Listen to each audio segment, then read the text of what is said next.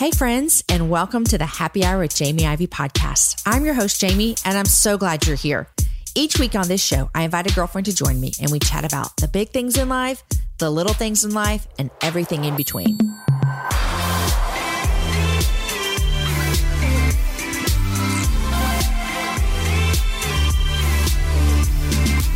Friends, are you feeling stuck in the rut of routine? Artist and author Ruth Jo Simons knows there is more for you even in the mundane moments. Her new book, Beholding and Becoming, is a masterpiece of incredible artwork and encouraging teaching to direct your gaze to God's splendor and your heart to his worship.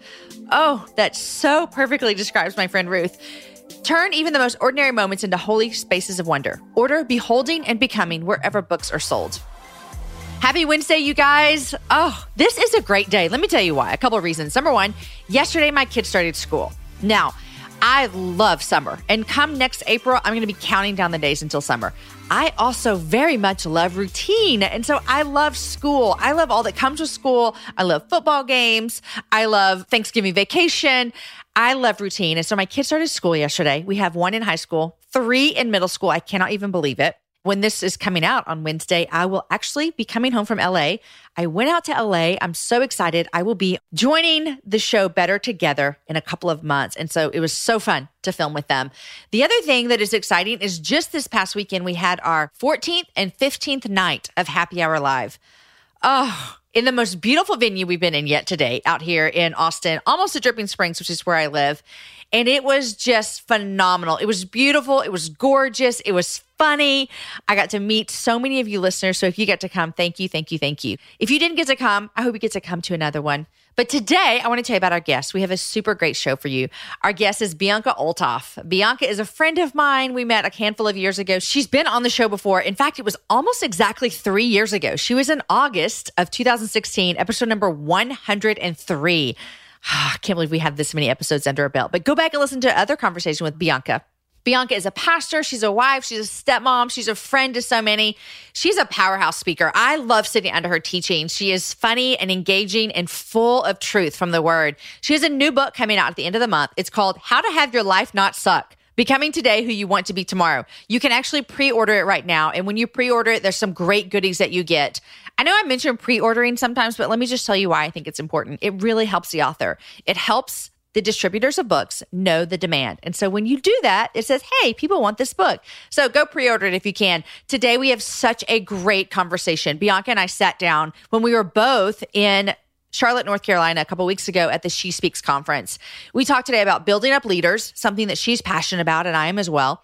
We talk about the next church plant for their church that her and her husband Matt started. And let me tell you, you're going to die when you find out where it is. I literally am so excited. I cannot stop thinking about it. We talk about dating culture. We talk about sex. It is just a great girlfriend's conversation. You're going to love it. Okay, before we jump into my conversation with Bianca, I want to remind you about something. I've mentioned this throughout this whole month, but I just want to make sure that you don't miss it. I want to tell you about the survey that we have going on right now. The reason that we're doing this survey is because, gosh, we love making happy hour shows for you. It's what we do. We love it so much. But we want to know, what do you love? What do you wish we did different? Who do you want to hear from? What events have you been a part of that you really like? We want to make sure that we're giving you the best content, and we want to listen to what our listeners want to know. So we need your help. We'd love it if you took a survey. It's a short survey. It's going to take you 5 to 7 minutes. Go to jamieivey.com/survey. Take the survey. For those of you that have already done it, and a lot of you had, thank you, thank you, thank you. We love that you spent time to give us your feedback. When you complete the survey, we're going to have a gift for you. You're going to get it in September. So if you've already done it, hold tight. You're going to get some emails telling you about those gifts. But 2 things we're going to give you. The first thing we're going to give you is we're going to give you the opportunity to join our Patreon page for $1 for the month of September. Basically, we want to say, hey, we think we have a good thing going on at Patreon. The people that are there think we have a good thing going on. We give you great extra episodes over there on the Patreon page. And normally the membership is a monthly membership of either $3 or $9. $9 being the most premium, where you get the most extra shows a month. We're going to give you a chance to try it out for $1 for the month of September, which means you get to pay $1 and go back and listen to all the content we've ever put up on Patreon. Plus, then you can decide, is this for me or is this not for me? We're going to give you a little test run to the party. I think you're going to love it, but that's completely up to you. But we want to give that gift to you for taking the survey. The second thing we want to do for you, and maybe you're already a Patreon member, is we're going to give you a coupon code that's good for free shipping on our merch store. And we have some great new merch that is launching at the end of this month, end of August. So you're going to get free shipping on that, a coupon code for that, just for us to say thank you for completing the survey. Again, go to jamieivey.com/survey so that we can hear from you and know more of what you love or what you want or what you hate, if there's anything. Okay, friends, here is my conversation with my friend, Bianca. Bianca, welcome to the happy hour. I'm so excited to be here, Jamie. I think I have a little bit of pant envy, though. I keep on staring at your pants. I'm telling you. So bright and colorful. I just got these in my Stitch Fix box, and they're made well. Stitch Fix? You don't know Stitch Fix? Madewell. Madewell's with Stitch Fix? It's my first time to get Madewell in my Stitch Fix box. Oh, well done. That's what I thought, too. It's adorable. They're so adorable. For people who cannot see your amazing pants, they're like a navy blue with like different colors of coral and periwinkle and accents of blue. And they're floral and flowy. Yes. I'm very comfortable in them. And you look amazing. Thank you. Well, you just flew in. I did. From London. I did. And I wish it was directly here, but it was. Where'd you go first? I connected in JFK in New York. Jesus, take all the wheels, man. Oh my gosh. I know. It was a little bit difficult to get to, though. It's not like it's a major hub. Yeah. So. I'm so glad you're here. Now, for those of you who have been listening for a long time, you were on a long time ago. 3 years ago. Yes. I did the math. It was 3 years ago. Oh my gosh. I know. And then your sister's been on this year. I know. So this is the year for you guys. I know. Super fun. I mean, I hope your audience doesn't get confused because Jazz and I have very, very similar voices. Well, I was telling Lisa and Sharon before we have a live studio audience. So let me get some clapping, some woo. Yeah! See? I was telling them before you got here that I interviewed Jasmine, and I was like, as I was talking to her, I clearly know it's not you. I mean, hello, I'm there. I know it's not you. But you guys also have similarity in your hand motions and your expressions and your voices. It's weird. It was so crazy. It's weird. And then when we're around each other, okay, so for those that don't know, she's my twin sister. So it's not just me, she's my sister. Yeah. So we mirror each other unintentionally. So we'll be having conversation, finish each other's sentences. In fact, my parents told us that when we were little, we had our own language. So we would just be sitting there having full-on conversations. We'd laugh, we'd cry, but we knew what we were saying. That's the best. It's weird. I think twins are really weird. Do you have that, has anything ever happened in one of your lives and you knew it before she told you? Our 9th birthday, what year was that? 1992? 1993, somewhere around there. We are at Skate Junction, which was like the place to have a party. Yeah. And it was that song, Walk Like an Egyptian. Walk like an Egyptian. Yes. And then you had to kind of skate like an Egyptian. The best one who won, the best who danced like an Egyptian won an icy. Well, Jasmine was on one end of the skate rink and I had no idea where she was, but apparently she won this ticket. In her excitement, she comes off the skating rink and somebody knocks her over. Well, I'm on the complete other side. All of a sudden, I feel shooting pain in my leg. No. Shooting pain. And then I see my mom has red hair. So far across from the skate rink, I see my mom's red hair. And I'm limping over to my mom. And I finally make it to my mom thinking, I'm going to get so much sympathy right now, so much compassion. I'm like, Mom, my leg. And she said, will you stop? Your sister just broke her leg. I was feeling Jasmine's pain. It's weird. See, that's what I'm saying. Twins are weird. And then another time in college, she's phobic of needles. I'm not. She's phobic of needles. She passed out. She needed to go get some blood work. And I knew that she was going to freak out. So I'm holding her arm. Her head looked away. And all of a sudden, the needle goes into her arm and I feel it in mine. No. Yeah. I've also broken up with her boyfriend because I didn't like him. But now they're married. So whatever. Wait, and you acted like you were her? Oh, yeah. Because our voices are the same. So I said... Did she know you were going to do this? Or you went behind her back? I totally behind her back. She irritated me and I didn't like him. And I said, and she had this voice. She still does. Hi, babe. I hate it. It drives me crazy. And so I answered I called him and I said, hey, babe, I wanted to talk to you. I can't do this anymore. And blah, blah, blah. So I did the whole breakup thing. Yeah. That's her husband now? But they're married. And now you like him. Yeah. Oh my gosh. Yeah. Well, it was so fun having her on. She's smart, lovely. Her and her husband are doing amazing things. And we had a great conversation. And I was just like, oh, I feel like I've made the complete circle now. Yep. Now you just need to meet my 85 other sisters and brothers. And oh my gosh. And then have the whole family. We could do a whole family interview. Yes. Oh my gosh. So welcome off of the airplane. Thank and you. I'm glad you're here. We're both at the She Speaks conference with Lisa Turkhurst, which I just love her. Honestly, I mean, I told you this earlier, but to me, she's kind of like the Pope of writing. Yeah. Like she just gets it. And she's so integritous. I think that's been the number one thing that I walk away every single time I get to have a conversation with her. Like, here's the thing. I really don't know her. Yeah. She's very generous, very gracious with me, but she doesn't really know me. I don't really know her. I'm just like, yo, it's Lisa. Like, yes, learning from her and her wisdom is amazing. But then you walk away thinking, wow, she really has gone to hell and back. Yeah. Loves her family, loves the Lord, Yeah. loves the call upon her life. And it's been hard. And she just keeps on going. And it's such an inspiration to me. I love it. So, okay. So speaking of inspiration, how old are you? Because you said your age at 9 and you're younger than me. How old are you? I'm 37. 37. I'm 41. I was having a conversation the other day about this and Lisa Turker's name came up, which is what made me think this. And I was trying to like put people who were 10, 15, 20 years ahead of me. And I was telling Aaron, my husband, and I was like, man, I just look at these ladies and it's almost like I just want them to kind of pull me under their arm. Right. And I want to learn. Yeah. I want to be faithful when I'm 50 and when I'm 60. And I want to still be doing like, I'm not retiring. I'm still going hard. I mean, like Shelly Giglio's one for me. Aaron and I are like, we want to be the Giglios when we grow up. I mean, who doesn't, right? Who doesn't? But when you look in your job, author, speaker, pastor, everything that you're doing, what woman do you look at and say, she inspires me. She's ahead of me. She's running this race well. And I admire what she's doing. And it can only be one? You can give me as many as you want. Okay.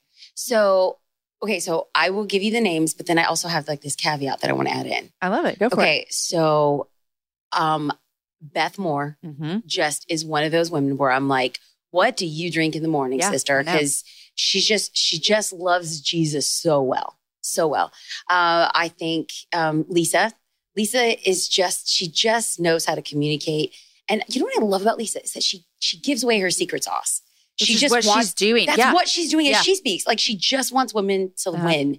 And maybe she wrestles with jealousy or insecurity, but it feels like she's really outworked not doing that because she's so in advance for women that I'm just about it. I heard her say earlier, we're all here for the kingdom. And so why would we hoard things? Oh, I see. Right. And then it inspires me to be like, hey, it's not like I have a secret sauce, but like, what are those things that you have a secret sauce, Bianca? It's salsa. Come on now. There it is. But she just inspires me to want to like give more and give away and hoard less, which is amazing. I love Shelly because Shelly and Louis, they're just battle veterans. Like they have pioneered generations and I love watching them. I got saved at a Passion. Did you really? So did my husband.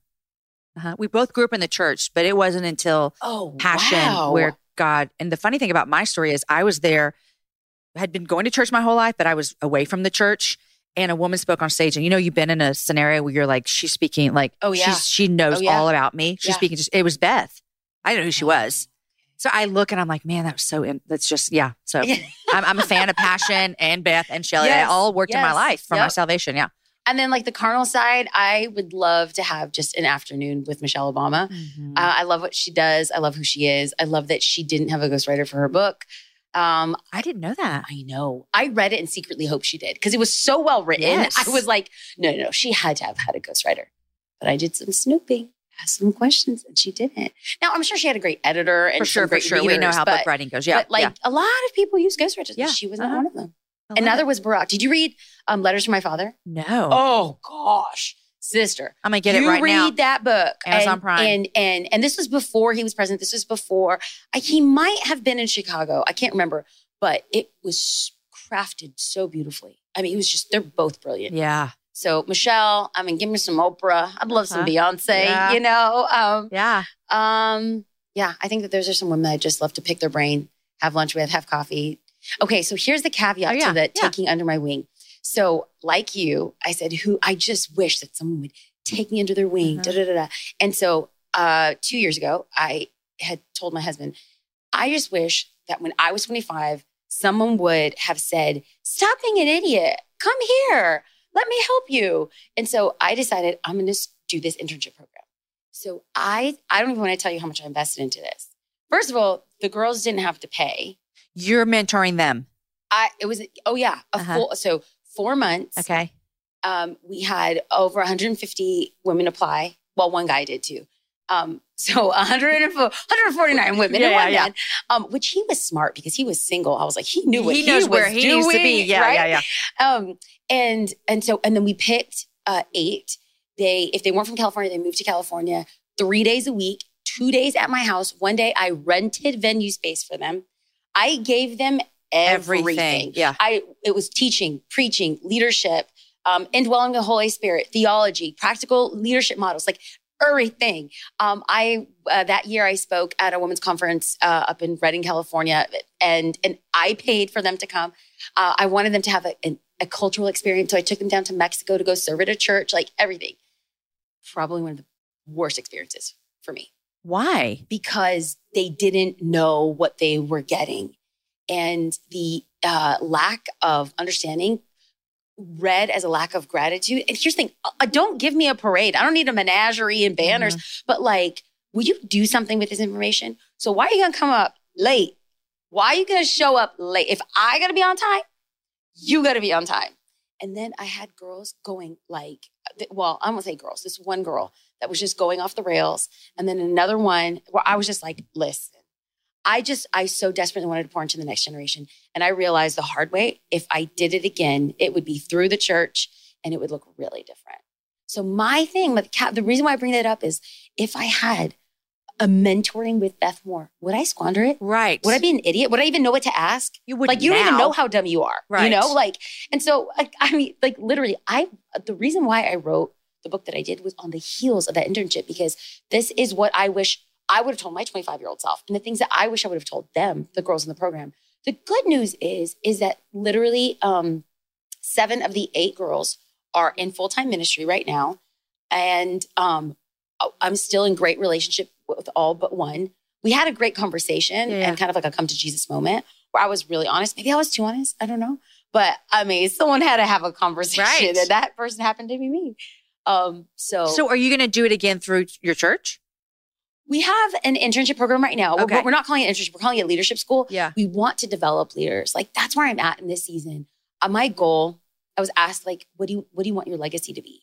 And I said that I wanted my legacy to be 20 world-changing, amazing communicators of the gospel. You want to develop 20 men and women. Okay. Do you have any on that list so far? I have one. I have 2. Okay. 2. And if they come into the church and they stay in the church, amazing. But if they're just supposed to come with us for a season and we get to launch them out or send them out or just train and develop, because Matt and I, my husband, we sat down and we were like, what do we do with these leaders? And a lot of our other leaders were like, well, what if you guys are spending so much time with these people? What if they're here and then they go? And then I was like, yeah, but what if they're here and they stay? We're not developing them and training them. And in the long run, they're the ones that are going to take on the church. The vision is 10 churches in 10 years, reaching 10,000 people. This is y'all's vision. Yeah, for the church. And so we have to develop leaders. We need campus pastors. We need Bible teachers. And if it's about me, I'm the primary communicator at the church. So I teach about 65% of the time. Or if it's about just me, or if it's about Matt, we've lost. We've lost. And so it's been so rad to put on stage and on platform next-gen communicators. And I work with, Jamie, I'm so brutal. Red pen. I want manuscripts. I want you to record it. I want you to hear it. I want me to hear it. Oh, you are brutal then. Oh, I am. I'm sweating thinking about these people. I wish someone would have done that to me. Yeah. And I tell them the power of a story, how Jesus uses it, our theology, who you're reading.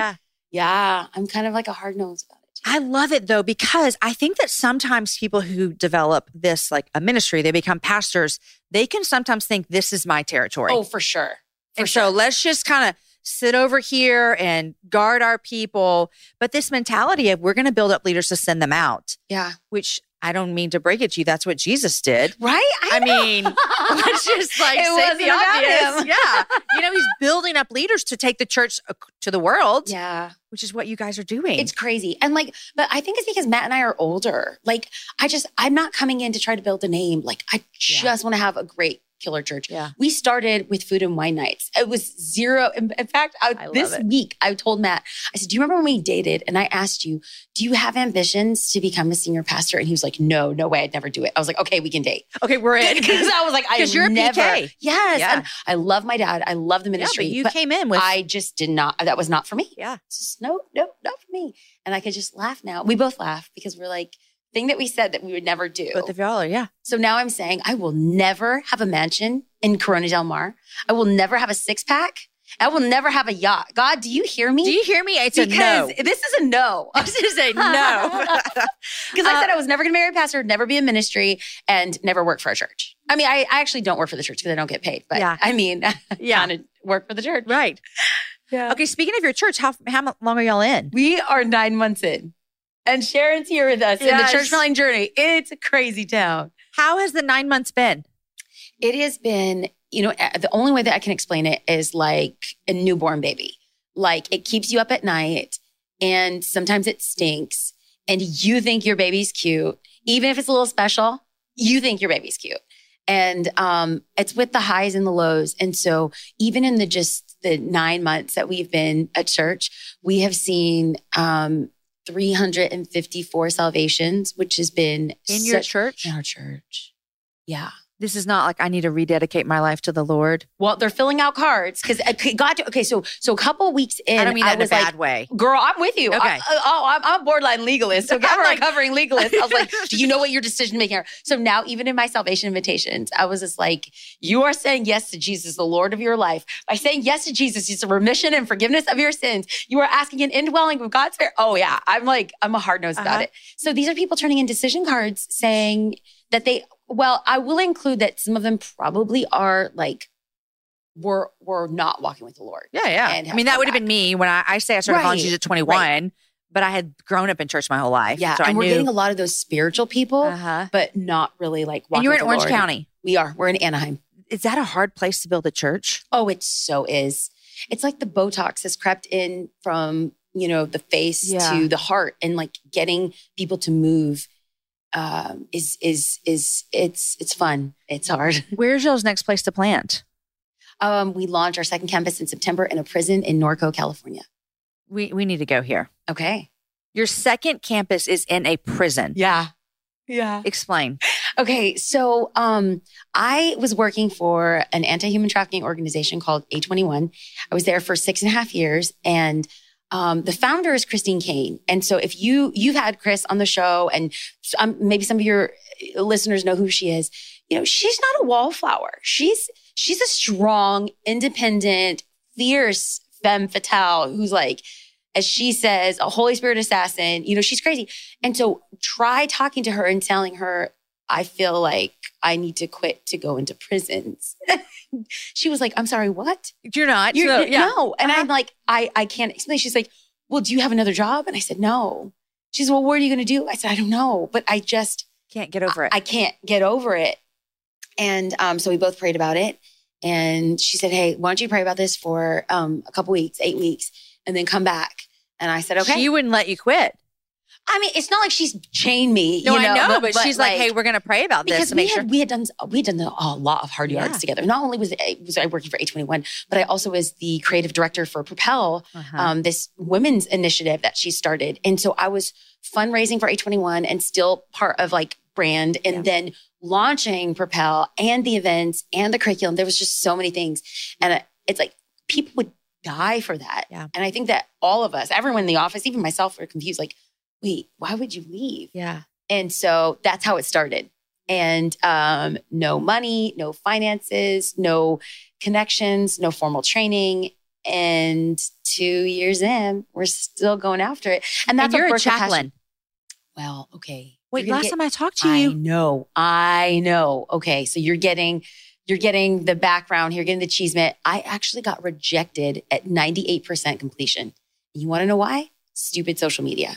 I did the FBI fingerprinting. I did the FBI background check. I did Los Angeles Sheriff's training. I think it was like 48 hours of like. Wait, what about training. Social media? I took a picture. I took a picture on the sheriff's scooter outside of the building. That's funny. I thought it was funny. And I'm like, why else would you put a scooter there? Of course it's a prop. I mean, and so I posted it on, it wasn't even, I think it was on stories. I don't even think, did stories exist 2 years ago? I don't know, maybe. But I don't know. But it was a boomerang. It's like, hey, it's my last day. And then I got a scathing email from the chaplain saying that it was a mockery. And Oh, so, but won't he do it? Because that door shut. And I was like, that's it. That was our in. I don't know what we're supposed to do now. Lo and behold, coincidentally, as God would have it, sovereignly, like surreptitiously, there was an email in my inbox. I had an assistant who went to go get her PhD, and there was emails sitting in her inbox that had gone unanswered. Well, the new assistant comes in 6 months later and says, hey, you had this invite for this prison in Lubbock, Texas. when you did that. Yep. And that's what opened the door to Texas. Jeez Louise. I know. So no matter and the chaplain from the LA prison, I won't say which prison it was, she didn't like me from the get-go. I had resources coming in, bringing books. I was having like lunches for the women and bringing in hygiene packs for the women. And that's threatening. I get it. Yeah. But I'm like, I don't want anything, sister. I don't even need to talk. I just want to help. So how are y'all doing a church in a prison? So fast forward 2 years. I'm still like, my mind is like, what? So crazy. So then my husband was just like, I feel like this is something that the Lord is calling us to do. I said, hey, so am I. But we also had like this church thing. He said, well, what if we launched a campus in a prison? And I said, I think that's phenomenal. How do we do it? He said, I don't know. Yeah, how do you do it? Okay, so then fast forward a couple of weeks, I'm speaking at a conference. I meet this guy who has this organization called God Behind Bars. What they do is they partner with churches to get, but not just sermons. It's live worship. It's the video teaching. You have prayer teams. You have welcome teams, everything. And they're all small inmates. Groups, and they're all inmates. So literally, we have community groups, which are our version of small groups at our church. We have a welcome team. We have a coffee bar. We have childcare, which that's not going to be needed in prison. Right. But I mean, like literally every ministry endeavor plus live baptisms we're having in that prison. This is unbelievable, Isn't Bianca. it so fun? It's so fun. We are like beside ourselves. So I've never been in a prison, but I served in our county jail for years. Great. Yeah. And so I just am wrapping my brain around what that would be like for even my girls that I remember in county. Mm-hmm. And then in prison, it's a whole nother ball game. Yeah. Because it's not like you're not in holding, you're there. Mm-hmm. I am in love with this. Isn't it fun? I mean, we're scared because it's $75,000, Jamie. $75,000. We're 1 year old. Yeah. But this is such a passion project that we are doing. You know how some people have like a campus fundraising campaign? We're essentially doing that. And we're like, I have videos of life transformation of women that we were able to connect with. And we've casted the vision for this. We had an outreach to and actually back in Lubbock a couple months ago, and I was able to bring in a video crew. And so to be able to tell that story to our church, it kind of, without even us knowing, it was seeding what we were going to launch. Unbelievable. I know. Unbelievable. That's crazy. So you'll have video teaching. They only, and I said, well, hey, Norco's only 40 minutes from my house. Like, let's just do live. And they're saying, no, they want the video teaching. And you want to know why?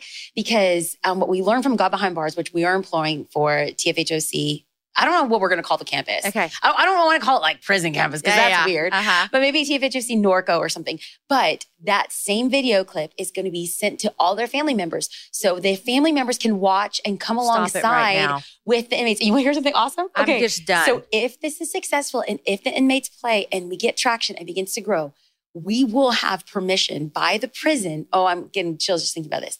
We have permission by the prison to host. So every December I host Angel Tree, where Angel Tree is an organization with Prison Fellowship where you can buy a gift for a child of an inmate. Mm-hmm. Well, what we want to do and it looks like it's going to happen is that we will be able to partner with the inmates for their children specifically. And it gets better.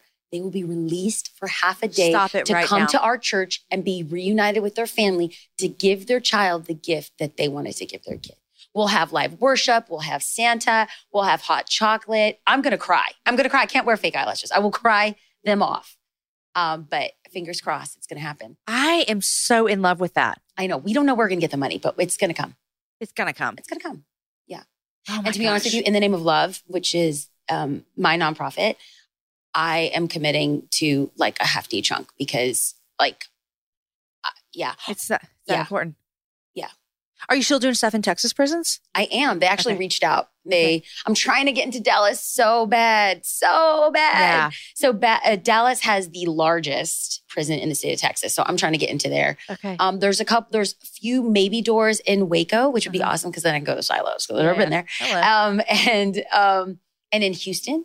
But I've got my eye on the prize. So in Texas, it's Dallas. In California, it's Chowchilla. It's the largest women's prison in the world. And when I wrote Play with Fire, this is going to sound crazy. I never heard. Have you heard of the name Chowchilla? No. I thought it was the animal. Like a chinchilla. Conference. Yeah. It sounds like the animal. So I was like, wait, what? So I'm writing the book and I don't know. I just felt Chowchilla. So then I Googled Chowchilla. I was like, women's prison. That's weird. And then fast forward. Here you are. Yep. Gosh, I love it. And so even with the new book, the next book, people are going to have an opportunity to buy a book for an inmate. So if I'm speaking at events, they'll be able to buy a book. All of our launch team, if they join the book launch team, they will be gifting a book to an inmate. Oh my gosh. And your book comes out August 27th. August 27th. Okay. I have a question about where usually when people do prison ministry, there's something that happened that they're like, this is where I want to go. What pushed you there? It's so funny. So this is something I just discovered. So I was doing a Beth Moore Bible study and I was kind of having this come to Jesus moment where I'm like, oh, what am I doing with my life? What do you want me to do with my life, God? And I'll never forget, it was raining and like Hillsong worship music is playing in the car. I'm sobbing. I'm like, I can't do this. I'm a stepmom. I'm a pastor's wife. I'm a wife. I work for this NGO. I'm running ragged. Like, I don't know what you want from me. And I don't feel like I'm living out the fullness of what you've called me to. And then Beth Moore's, I just finished her Bible study and I felt impressed. Isaiah 65, like the Spirit of the Sovereign Lord is upon me to bring the good news to the brokenhearted, to release captives and heal the brokenhearted. And it was at the very end of her Bible study, Breaking Free. Breaking Free changed my life. It's now changed my life. Did it years ago, yeah. And I was actually talking to Christine, and Christine was just like, Bianca, you're doing this. You're doing this. You're doing this. And the one thing I wasn't doing, it said, setting the captives free. And so I thought that was interesting. And I worked for an anti-trafficking organization, like slave people are fighting freedom, but it just didn't stick. And then fast forward a year later, that's where it is. Okay, so that's great, amazing. But it wasn't until 8 months ago I did my first men's prison conference. And I felt a little inept. So I invited my dad. I said, Dad, will you come with me and do this prison outreach? You'll do the opening session. I'll do the closing session. And that's great. So we are in flight to Texas. And my dad's like, this is so ironic. I said, what do you mean? He said, well, to be going back to prison with you or going back to jail with you. I said, wait, I'm sorry, what? Can you tell me something? Yeah, I said, hold up. Yeah. What are you talking about? He said, oh yeah, man, I've been to jail. I said, Dad, you've been to jail? He's like, yeah, man, I've been 3 times. So here's my Mexican dad. You never knew this. No clue. Not once, not twice, 3 times. So the first thought is, well, no wonder I'm a G. My dad's a gangster. And then my other thought is, won't he do it? My God is so faithful. My dad preached and I was able to come up after my dad and stand before the men and tell them I'm a living representation of the decisions that you make today and how they affect not just you, but future generations and not just affect my life, but the thousands that have come to know Jesus through one man's decision to change his life. I was just like, I didn't realize that there was a heart connection to this, that I'm living the fullness of someone coming out of jail and experiencing a transformed life through the power of Jesus. Crazy, right? Mic drop. I mean, just like, here's what to give them. This is what you have. This is what you can change generations. That is so amazing. I love hearing about that, Bianca. We always have a heart connection over that. I know. My jumping into that was a little bit different. Is I kind of had this moment like you where one day I look up and I think, I have a Christian podcast. My husband's a pastor. I speak at Christian conferences. I'm just around good Christian girls all the time. I was like, I need to do something. Absolutely. And I was praying that. And like a couple of days later, a friend, I had done some volunteer work with the anti-trafficking organization in Austin. And she called and she said, hey, I have the craziest thing. We're thinking about starting a prison ministry. Do you think can you pray about it? And I was like, I don't need to. I'm in. Like, it was like God, I told God, I need something. Like, I need something. I need something. And my life is different because of those 3 years. Absolutely. It's different. Absolutely. I think that one of the things, and I'd love to hear how the women that you minister there have changed you. I'll start. And I mean, I remember explaining to someone one time, I was like, the thing is, I think that some of my girls in here, they're going to show up at the doorsteps of heaven off of a meth overdose. And they're going to follow God as best as they can. And their temptation and their struggle is going to get them one more time. And they loved Jesus. And I think there's this thing that like, oh, once you become a Christian, everything works out perfect and you get your life together and you never fail again. And I watched my girls talk about the struggles that they had and how bad they wanted to follow him and how bad they wanted to do better, but how big that pull was. And so they were living that life that Paul talks about. It just looks different. Like my spirit wants to do this. My flesh wants to do this. And I saw that in a way that I didn't see around good Christian girls. Yeah. You know? Yeah. And so I was like, their faith is real. It's hard. It's really hard. And I remember that changed me. It changed me to look at people and their struggles differently. Like our struggles are real. Yep. And we can chase him hard and we're going to fall down and we get up and we're like, it made me see differently with grace and people's struggles that are bigger than mine. I think for me, you go in thinking, I'm going to deposit and I'm going to bring something to bless them. And then you're wildly shook at the fact that their praise is different and their understanding of Jesus is different. And one quick story, when you do jail and prison work, it's rare that you get to connect with the same inmate unless you're doing week to week consistently, like Bible studies. And that's just par for the course. It's just you go in. It's like itinerant. It's like evangelism. You go in, you sow seeds, and you wait for someone else to reap the harvest. But I had the unique privilege of going to one prison, meeting a woman named Bridget, who everyone knew Bridget was a gangster. Like she was a brawler. She fought with everyone. In fact, she fought with a prison guard and it ended putting her up in solitary confinement for 4 weeks, which is a super long time to be in solitary confinement. And she had accepted Jesus. And when I was there the second time, she was being transferred to a maximum security prison to serve the rest of her 10-year sentence. So there's an additional 7 years left. And she prayed. She said, I just want this walk with God to be sincere. And everyone laughed because everyone knew she was just foul-mouthed, like crazy lifestyle, loved to brawl. And she wasn't very Jesus seasoned, we shall say. And so we prayed and we prayed in good faith. And I did pray in good faith. I really did. But if you look at her life, it's kind of like, oh, I don't know what's going to happen. And prison's hard. And prison's hard. And it's survival of the fittest. It literally is. And so she gets transferred. She's there for 6 months. She gets called into the office and they sat her down and said, we see the amazing transformation of who you are as a person and your character. We want to let you know that you will serve 6 more months here, but then you'll be released. And she was absolved from 6 years of a 10-year sentence.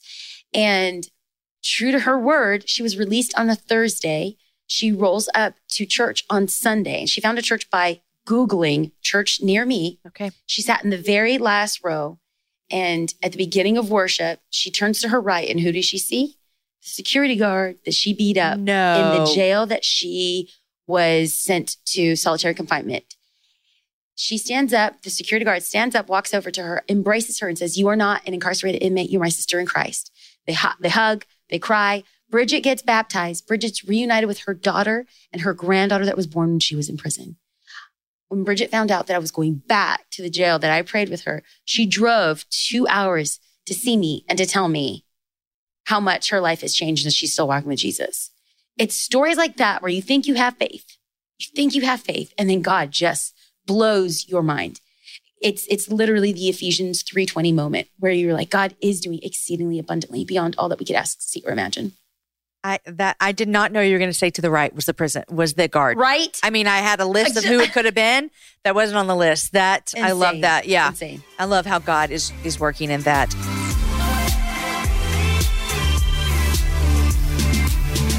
All right, I know you're loving this conversation because Bianca is just simply the best. But I want to thank our sponsors because they make the happy hour possible.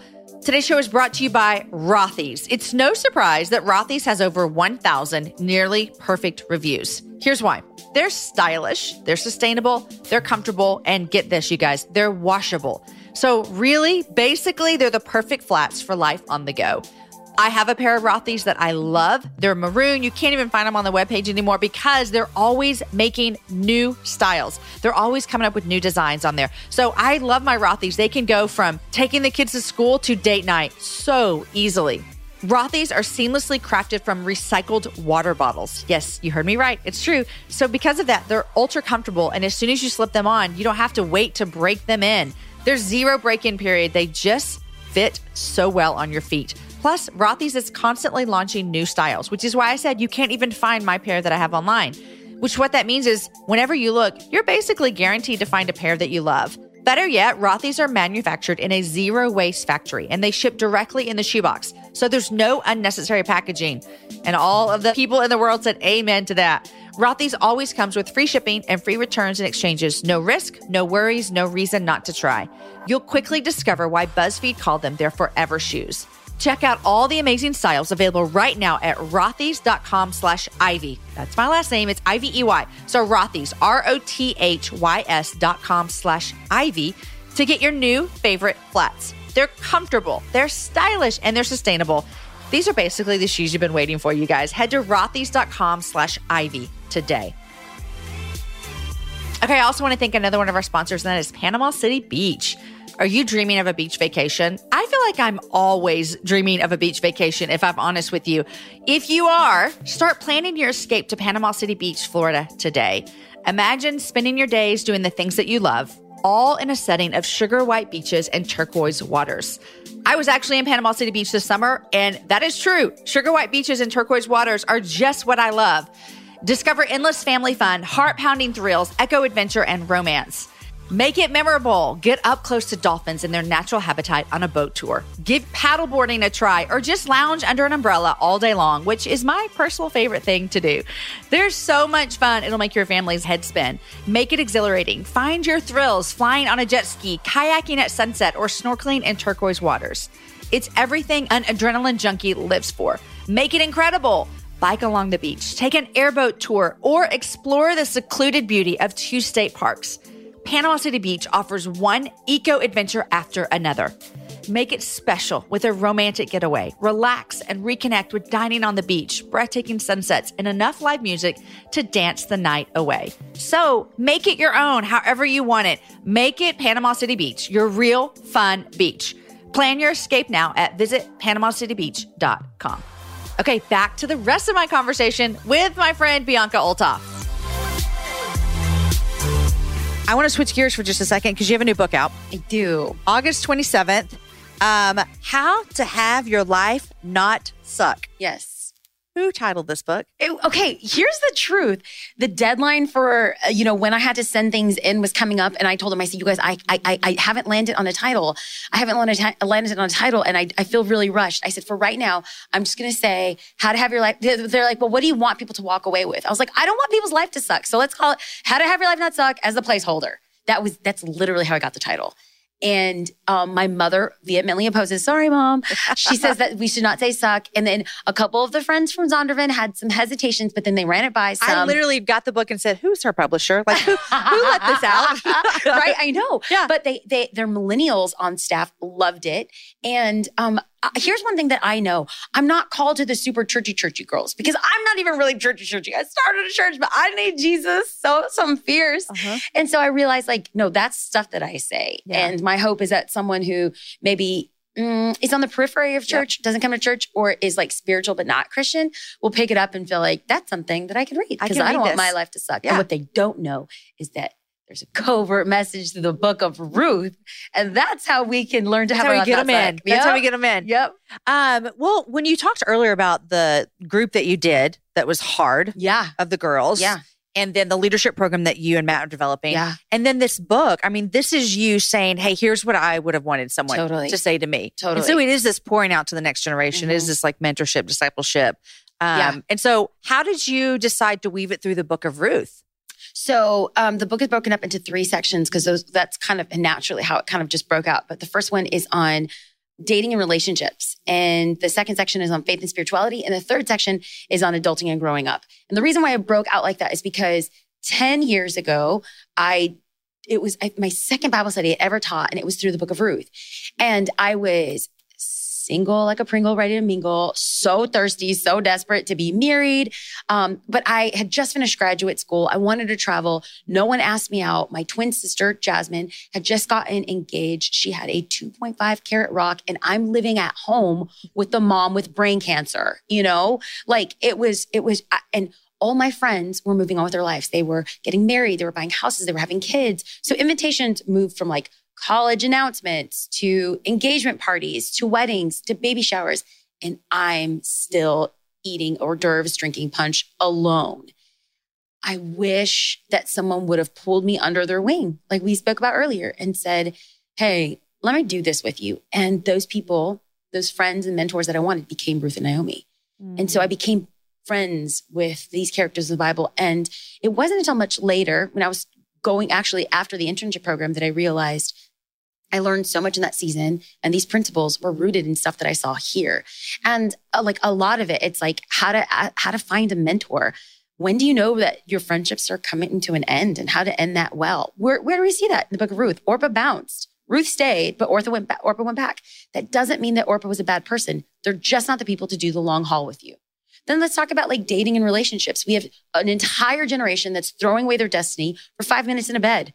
Like, this is a biblical principle. And it's not because God's mean. God wants to protect us. Where do we see that? Ruth used her brains, not her body. And she proposed to Boaz. She had a DTR. This expression, throw your corner of your garment over me, that's a Hebrew idiom for marry me. Boo me up, baby. And what Ruth did for me is she empowered a female to go after what she wanted. She worked. She was in a field. When life sucked, she worked. That's inspiration for me in this next generation. Like, stop posting all your emo feelings. Stop being an Enneagram 4. Get out of your feelings. Stop being like Drake, like go on with your life and start doing the work emotionally, spiritually, physically, and relationally, even in moments of trial, trauma. Everything that you saw in the book of Ruth. Okay, let's talk about dating. Hookup culture. Yeah. Dating, not understanding how to have a relationship, not understanding how to ask a girl out, not understanding how to like wait on a dude. What are you seeing? Like what? Oh gosh, this is a whole other podcast. I know. Because so I am like a cultural python. Like, I love circling around something and then choking out to see what survives.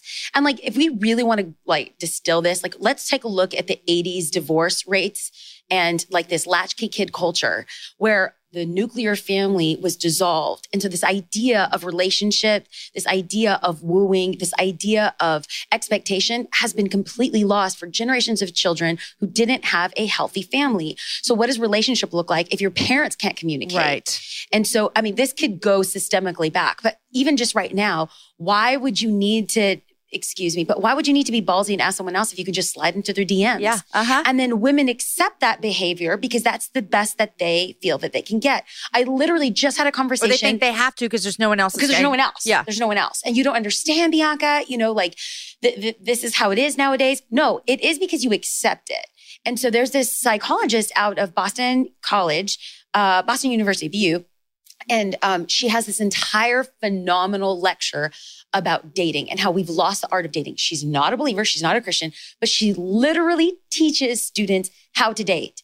Because they don't know. They don't know. Yeah. So not only do this next generation not know how to balance a checkbook or write a check, they don't know how to ask someone out, or everything is digital. So how do you have a face-to-face conversation? I'm saying this played out time and time again. But like, what I love is this mentor, Naomi, tells Ruth, boy, daughter, you've been in the field for so long. You smell like a goat. Go shower. Like, what does it look like to tell women, you can't use dry shampoo for 15 days in a row? Like, just shower. You know what? Like, get yourself together. And then I'm talking to girls, and halitosis from hell. My eyebrows are singeing off. And I just feel like saying, do you know what a toothbrush is? Like if we just have honest conversations, I mean, and here's the thing, it may sound mean and then, Jesus, God loves the heart and all that other stuff. Well, God looks at the heart, Bianca. I know that, but man looks at the outward. Like look at that whole verse in context.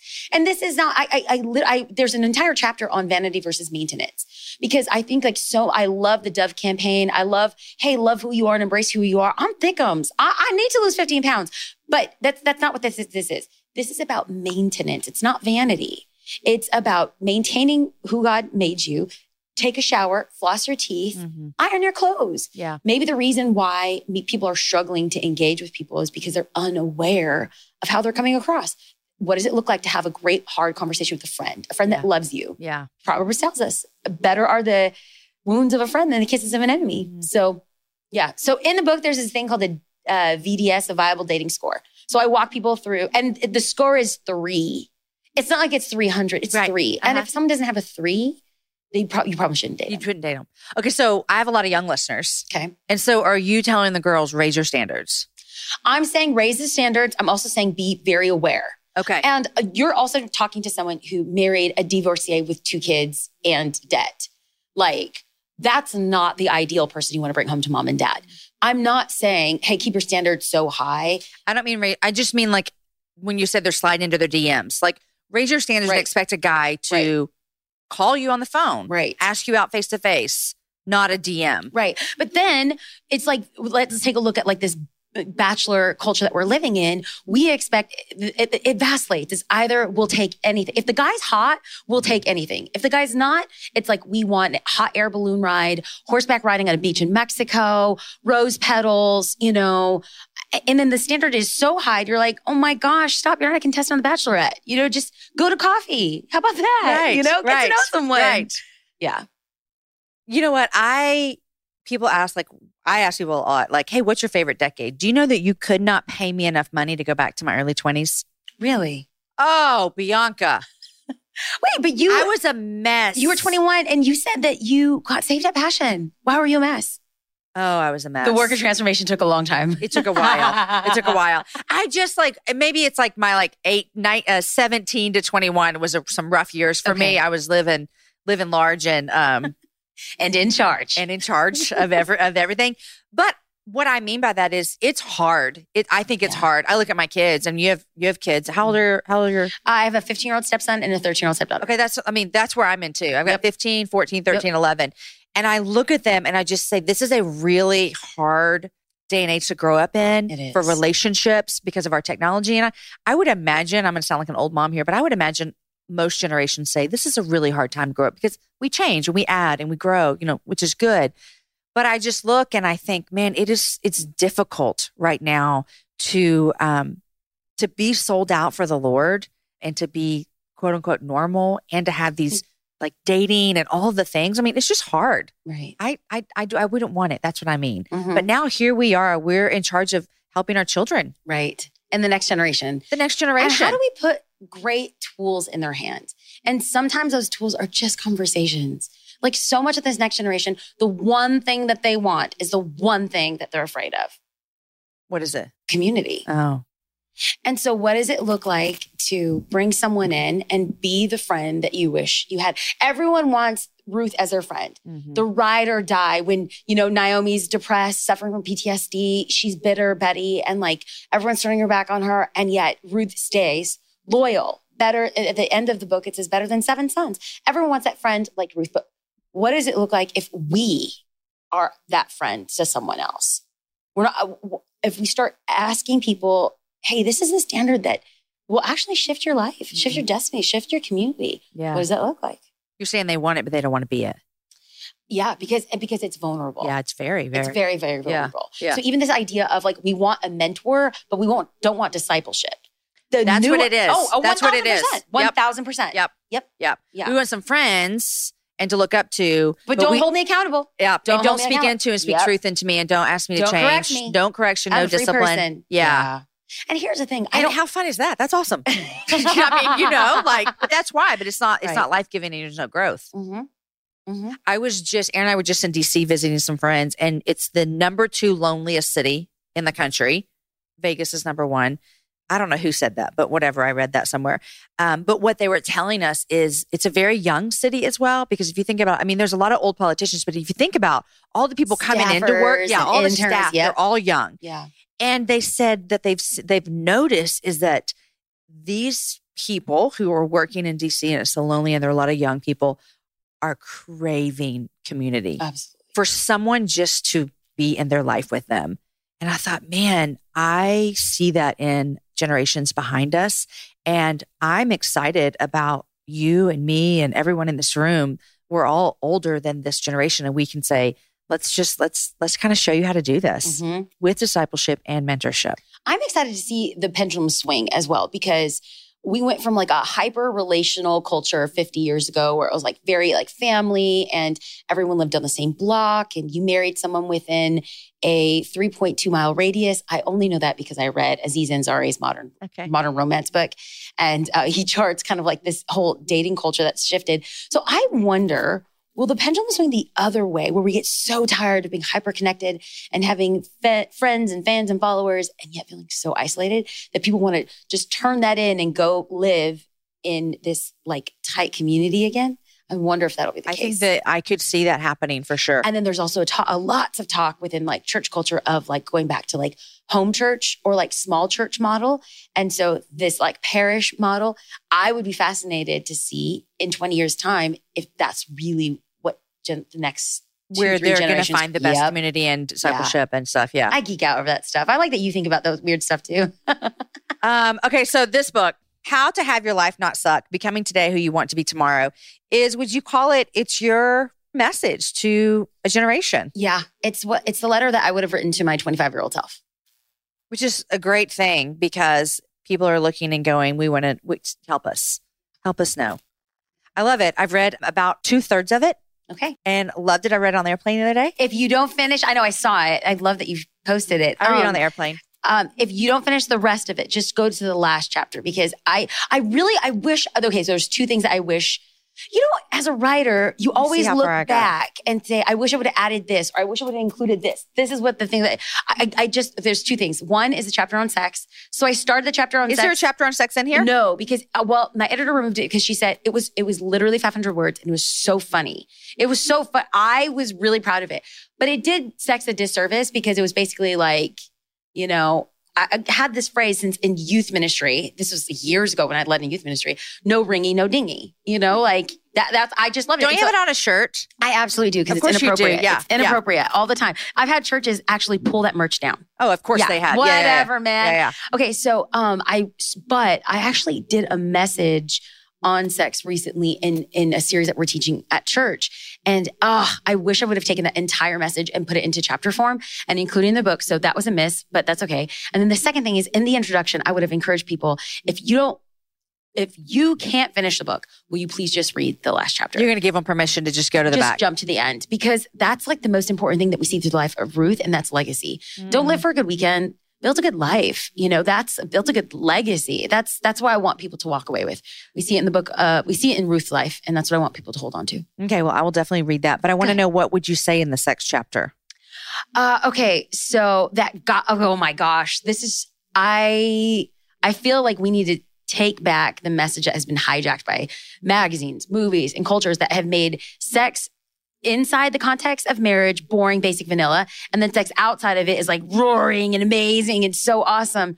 And then we almost have kind of we are afraid to talk about it in church because it's uncomfortable, or it's like we shouldn't have these conversations with two genders, or we shouldn't have these conversations in this age group. And it's just like, listen, my 13-year-old daughter already knew what sex was when I sat down and had the conversation with her. Of course she did. So why are we letting other people define it? And so, one, God created it not just for procreation, but recreation. God is about it. God loves it. God wants it to be amazing.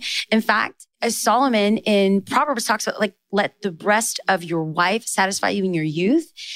He was talking about his wife and how he was intoxicated by her breast. And I'm thinking, Beyonce was not the first one drunk in love. It is King Solomon. And I'm like, if we start if we start that sex is good and sex is godly, how would we approach it differently? And the thing that grieves my heart is that we have really fought hard for a purity culture. And then people have really messed up sex lives after marriage because it's like, don't have it, don't have it, don't have it, don't have it. And then after you say, I do, it's like the faucet has to come roaring on without any training. I mean, literally, we need to have sex ed for Christians. And then there's also this shame that many Christians are experiencing because like I waited, or I have this like horrible past and now I'm sexually unsatisfied in marriage. And we're not giving people space to process and latitude to be honest about the amazingness and also difficulties of sex. Amen, amen, amen. I have the list is long of friends who got married and then said, I had sex before I got married and it was awesome. I got married. Now I can have as much sex as I want and it's horrible. Yeah. It's a shame. And it's a tactic of the enemy. Before marriage, 100%. It's like, have sex, have sex, have sex. The moment you get married, what's the message? Don't have sex, Yeah. don't have sex, Yeah. don't have sex. I know. And every married person will understand that it is literally warfare sometimes to even just have that desire. I believe part of it is spiritual. Yeah. Part of it is just tired and, whatever. But like a lot of it is like why? Oh, because at the crux of it, it is the thing that unifies people. It is a covenant that bonds people together. And this is why for Paul and even for Jesus, it said, what God has brought together, let no man separate, because it is a covenantal coming together, a unifying of body, soul, and mind. And so this is one thing that I included in that talk. I won't include it in the book because I haven't done enough theological research on this, but this concept of soul ties. So I can't find it anywhere in scripture, but the only place I can back it up is when Paul says, do not unite yourself with a prostitute because you become one with that person. When we become one with that person, all in youth group, we're communicating this message of like, don't have sex for sexually transmitted diseases. And now as an adult, I'm more concerned with sexually transmitted demons, like the baggage of people's past. You unite with that. You bring that in. I have seen people enter in sexual relationships healthy and in a great place, and they take almost like this linking baggage from the person that they've had sexual encounters with. And I back this up with clinical research because Dr. Patricia Love refers to this as a sex cocktail, that the prefrontal cortex, the limbic system for women is larger than men. And there's a lingering of, even if you don't like that person, years later, you find yourself longing for them because you united body, mind, and soul. It's so true. Mm-hmm. It is 100% true. Yeah. I can't back it up theologically though, Jamie. I just, other than that one text, I can't, this idea of soul ties and like tying together. I hear a lot of Christians talk about it, but I don't want to put anything in print that I can back up theologically, but I believe it. I don't know how, but I believe it. It's like I think too, what I've come to think is there is like, I remember growing up, it was just don't have sex because God said not to. Right. And then it felt dirty. Like and if then God said I no. was already doing a lot of other stuff God said not to. So I was like, why not add one more to the list? I mean, like what's the big deal? But I do wish, and here's the deal, teenagers, their brains don't work. They don't care.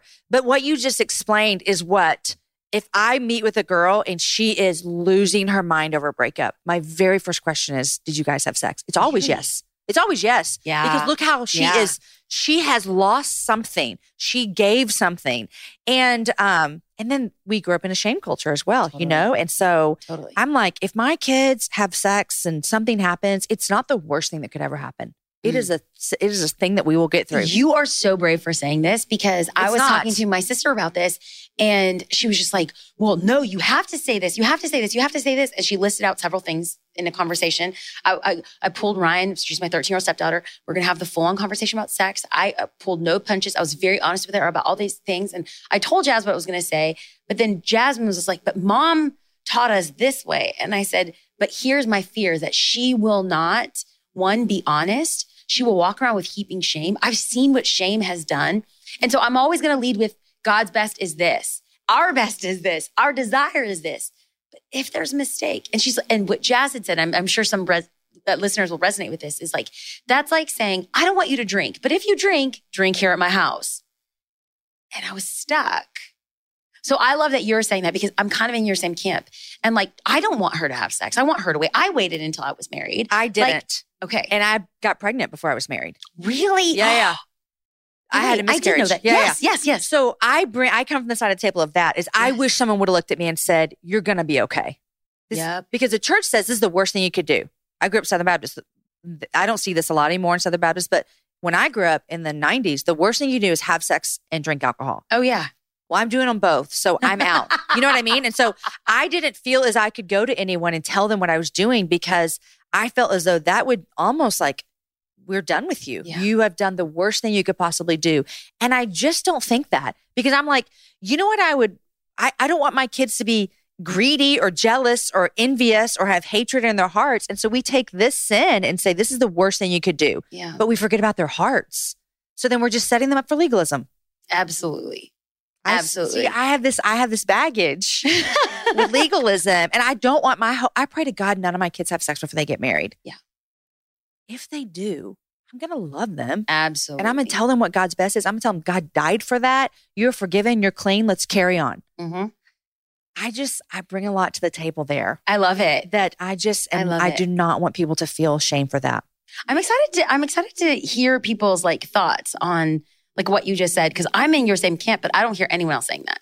So I always ask people this when I finish: what are you loving and what are you reading? Do you have anything that you're like, oh, I got to tell you about this. I'm really loving this. I mean, okay, so we were talking about vanity and maintenance and all that stuff. There is this face oil from Kora, Kora. I love it. It's like $20 from Sephora. The travel size is $20, but it lasts a really long time. The bigger bottle is a little bit more, but I love it. I feel like my skin feels hydrated. It's the summer months. I feel like it's not heavy. It's light. I love it. And what am I reading? I actually read multiple books at one time. I know it drives people crazy. Yeah. I'm reading Kate Bowler's book. I read it a year ago, but I felt like I needed to read it again. Everything happens for a reason. You need to read it. Okay. You need to read it. I have some friends that are going through cancer, and so I wanted to revisit it again. And she's just so real. Okay. She's just so real. I love her. Hardback? It was republished in hardback. Okay, I think I must have a hardback then. Yeah. Okay. She sent out another copy of hardback. It's really good. So beautifully written. Love it. And then Brene Brown, the lead one. Yeah. Clearly I'm horrible with titles, y'all. I'm like the worst PR firm. Well, you send them your placeholder and they put it on a book. Like, yeah. Exactly. Yeah. So I'm reading those 2 books right now. And then we are launching our School of Leadership. So I'm reading all of those books as well. Yeah. Leadership Pain by Sam Chan, Deep and Wide by Andy Stanley, Pursuit of the Most High or something like that by A.W. Tozer. Okay. So, yep. Bianca, it's a joy. I love anytime I'm with you. Jamie, I have a question for you before we go. What was the thing that you forgot to pack for this trip? Oh, I forgot to pack panties. No, you didn't. Yes, I did. Did you not know this? Yeah, I didn't. I thought they set you up for this. Well, I did ask Linz. I said, hey, oh gosh, what is that? What on earth? So I always forgot stuff. I forgot to pack underwear, and I had a decision make. Do I wear the same ones for 3 days? Or do I go without underwear today and wash them in the sink and dry them on the patio? And so there they are out on the patio. This is a whole new level of our friendship. I'm seeing your underwear and I just, wow, this is awesome. At least they're cute. They are cute. I know. I'm like, I picked a good pair to wear if I'm going to put them on the balcony. So, well, thank you, Jamie. I love chatting with you. I love talking with you. I love the way you think. I love the way that you push and prod. And I'm so excited to connect with your listeners as well. Love it. And I cannot wait for your church to open in the prison. Thank you. September 17th. This is the coolest thing I've heard in a long time, just so you know. Thank you. Oh my gosh. Okay. Thanks, Bianca. Thanks, Jamie. Guys, don't forget, if you're dreaming of a beach vacation, which I always am, check out Panama City Beach. Get away to the sugar white sands and turquoise waters of Panama City Beach, Florida. You'll discover endless family fun, heart-pounding thrills, eco-adventure, and romance. Make it yours at Panama City Beach, the real fun beach. Plan your escape now at visitpanamacitybeach.com. You guys, it was so fun having Bianca on. I love sitting down in person with her. When you hear a show like this, I hope you know this is why Jamie interviews in person, because it's just fun. It's 2 friends sitting down and having a conversation that we invite you in. Also, you guys, their next church plant is in a prison. Can you even believe it? It blew my mind. Absolutely blew my mind. I'm so excited for them. I'm cheering them on like crazy. Don't forget, if you want to, please do pre-order her new book, How to Have Your Life Not Suck, Becoming Today Who You Want to Be Tomorrow. You can pre-order it anywhere books are sold. Today's show was edited by Chris with Podshaper, and the music was developed for the show by Matt Graham. Show notes are written by Aki Sluckers, and this whole thing is organized by Lindsay Sweeney. Next week, my guest is Tess Clark. And Tess and I met a couple of years ago at a conference, and I was immediately drawn to her passion and her love for all people. In fact, she founded an organization called Seek the Peace, where they advocate for peace and justice for all. She also leads an organization called We Welcome Refugees. Basically, they exist to facilitate a grassroots movement of people who welcome refugees to country and community. We talk about these organizations in our show next week. Tess is wise. She is smart. She is full of the love of Jesus. And she's going to make you think. And she's going to make you think about some things that might be hard for you. I'm also super honored that I'll be joining her on a trip at the end of this month to go down to the border in El Paso and look at the refugee crisis that our country is currently experiencing, especially in the states that border Mexico. So you'll follow that trip with me on Instagram. You're going to love my conversation with Tess next week. Guys, enjoy your week. Share the show with a girlfriend and have a happy hour with a friend. I'll see you guys back here next week with my friend, Tess Clark.